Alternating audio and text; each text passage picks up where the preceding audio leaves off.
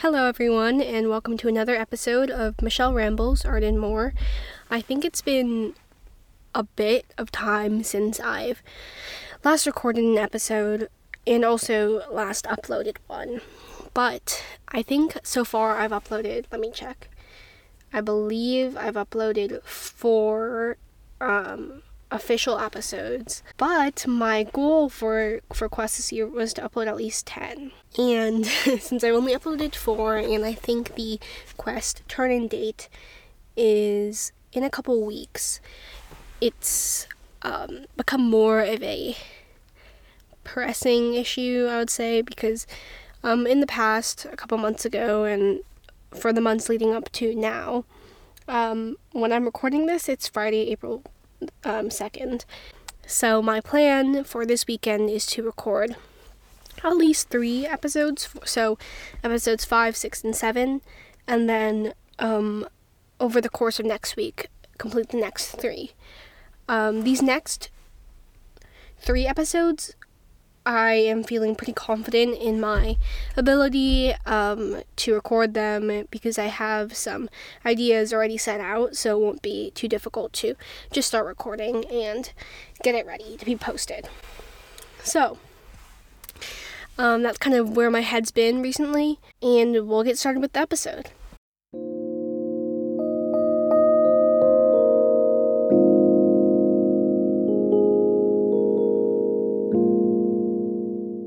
Hello everyone.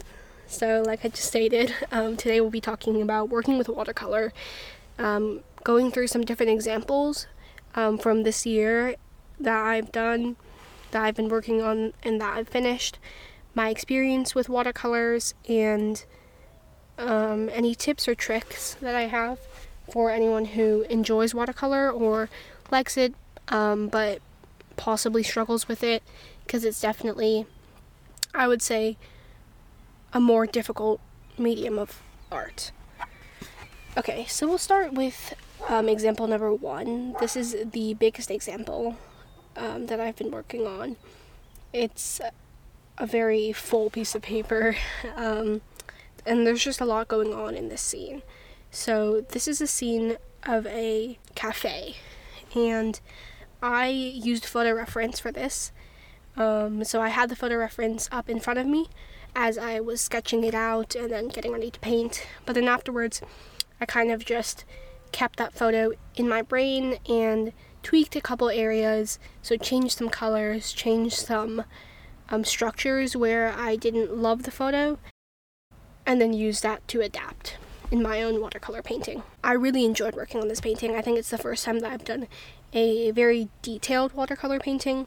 Because there's this one TikToker who I really love watching their TikToks because they are also a mainly watercolor artist, and they do all of these super intricate and detailed watercolor paintings. They're generally smaller and will depict some modern day scene, like a house or a street in a city, etc.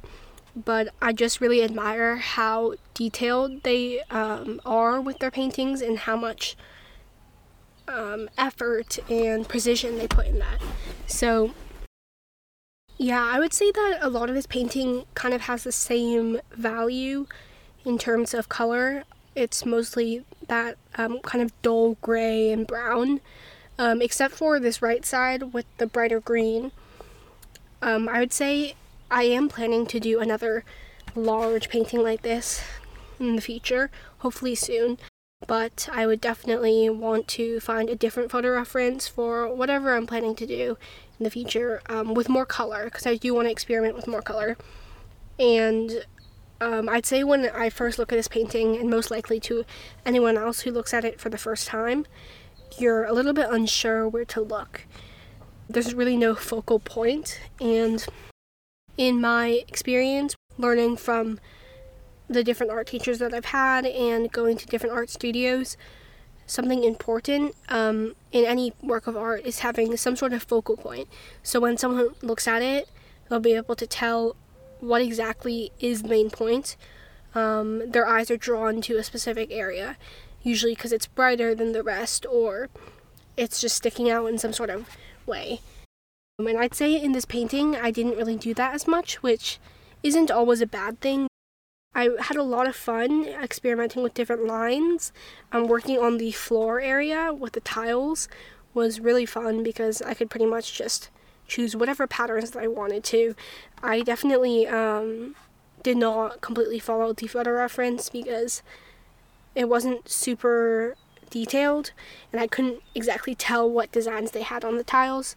I think for some of the tiles in the foreground, or I approximately followed their patterns, but then after that I kind of just did my own thing, which was really fun because I think that following a photo reference is extremely helpful when you're not really sure where to start, but then after you have your bearings and you know what you want to do, and you want to explore a little bit on your own, then it's really helpful to just go on and do that and kind of stray a little bit away from the photo reference, whatever that is. The second example, example 2, is a much smaller watercolor painting. I think I worked on this either very early 2021 or very late 2020, so I think in December or January. It's a lot less detailed of a painting, but I think I really enjoyed working with bright colors, the yellows, the reds, the pinks, and the greens, and it's a lot less, I don't even want to say it's less detailed because I think there are still some prominent details like the cars and the main signs, but then in the background I didn't really add any specific details, which I do think makes you focus specifically on the street and the cars on the street. So there is kind of that focal point. I kind of like how abstract it is. It's not as concrete in terms of details as example 1. And I really enjoyed working on this one. This one definitely took me a lot less time than example 1. Example 1, I worked on it for so long, for at least a month, I think. I would just work on it for, if I had nothing else to do, or if I was watching a video, I would multitask. I would just add in other little pen lines. It took a long while for me to finish it, but I think that it was worth it in the end. Although I do want to read some different articles or find some resources about working efficiently with art, because sometimes I feel like I will just repaint specific areas and it won't end up looking any different than it did before, but it will just take me a lot of time to keep repainting areas or adding on pen strokes, things like that. So yeah, I really enjoyed this one. I'm pretty sure I did it in one sitting, probably like 40 minutes. And I would love to do more of these smaller watercolor paintings in the future, because I think then I could also experiment with painting different things, not only landscapes, but maybe some still life. I've done a lot of still life at my previous art studio, but I haven't done it for a long while, so I think it might be a good idea to touch up on some of those skills. Example 3 is a watercolor painting of a house. All of these examples that I've talked about so far, I did use a photo reference for. Example 3, I think I did quite earlier in the year. I just had a lot of fun experimenting with different lines. Again, I think I created this example because I was really inspired by the TikToker that I mentioned. And I'll link her TikTok in the Quest database, so if you want to check out all of her interesting TikToks, I would highly recommend that you do that. She's super talented. Yeah, so she's done a lot of work painting houses with watercolor, and I was really inspired by that, so I decided to try it out a little bit. I used different pens, I think, and different brushes of different thicknesses to recreate that different depth. And I also, just like all of the other ones, I would love to do more house-specific watercolor paintings. So example 4 is, again, another one of the more colorful ones.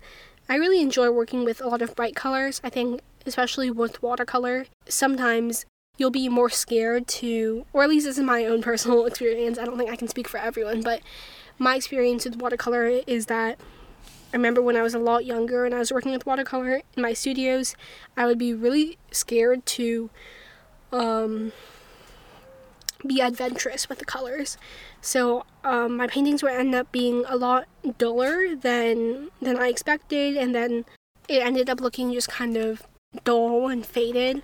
And I remember my teacher, she would tell me, add more color, add more brightness. All the colors are very dull and monochrome, and they all kind of blend together. So that was always something that I struggled with. I think working with watercolor is very different from working with acrylic and oil painting, in the way that with acrylic and oil painting, the pigments are extremely, extremely bright, and you don't use as much water, obviously, in acrylic and oil painting as you use with watercolor painting. So I would also tend to add too much water when using a color in watercolor, so it would just be very not pigmented. But with acrylic and oil, it's a lot easier to use bright colors and not feel so nervous about how that would turn out. Also, I think for watercolor, it's a lot more difficult to fix any errors that you've made, just because once it's there on the page, I think it's more difficult to remove. With acrylic and oil, you can pretty much just paint over it, and it doesn't leave some super weird smudge or anything. But yeah, that's definitely one of the main struggles that I have with watercolor. I would say it's definitely a good idea to experiment with bright colors, and also don't be so scared or timid when it comes to using colors. So of course you still need to use water, but if you are trying to achieve a brighter look or more bold colors, then don't use as much water, because that's just going to water it down, and it might end up looking duller than you wanted it to, which can be frustrating. My last example, I believe, that I have is a mountain and river landscape. This one, again, has a duller tone than the last one. I realize that in this episode I've kind of been making it sound like a bad thing, but I don't necessarily think that it is. If you want your painting to be more calm, quote unquote calm, or to just blend together more, then by all means, I think it's great for it to be duller. I think I love having a variety of both dull and then super bright, energetic colors in my paintings. So this painting also took me a relatively short amount of time, I'd say maybe an hour. One of my favorite pastimes when I'm painting with watercolor is listening to a true crime podcast. I think watercoloring is definitely a hobby of mine that doesn't take all of the effort or all of the energy in my brain, and it's nice to be able to listen to something in the background, or to play music, or to multitask in a way, because I just get the opportunity to experiment with different colors, and it's super fun and calming. It's definitely not as stressful, I would say, as maybe acrylic painting is to me.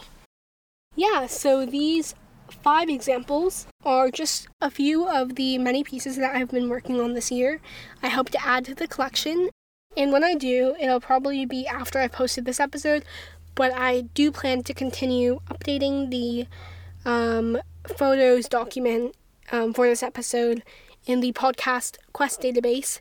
So for those who want to continue seeing newer versions of work or newer watercolor paintings, I'm gonna hold myself to that. I'm gonna hold myself accountable to continue updating that, even after my specific quest period for this year is done, because I think in the upcoming months and years, when I want to look back on the work that I've done so far, just keeping some sort of Google document or folder of some sort will be helpful for me to be able to look at how I've improved, if I have, and things like that. So this was an episode on my experience working with watercolor, and I hope that you enjoyed. And I hope to see you very, very soon for the upcoming new episode, which I believe will also be an art-based episode. Thank you.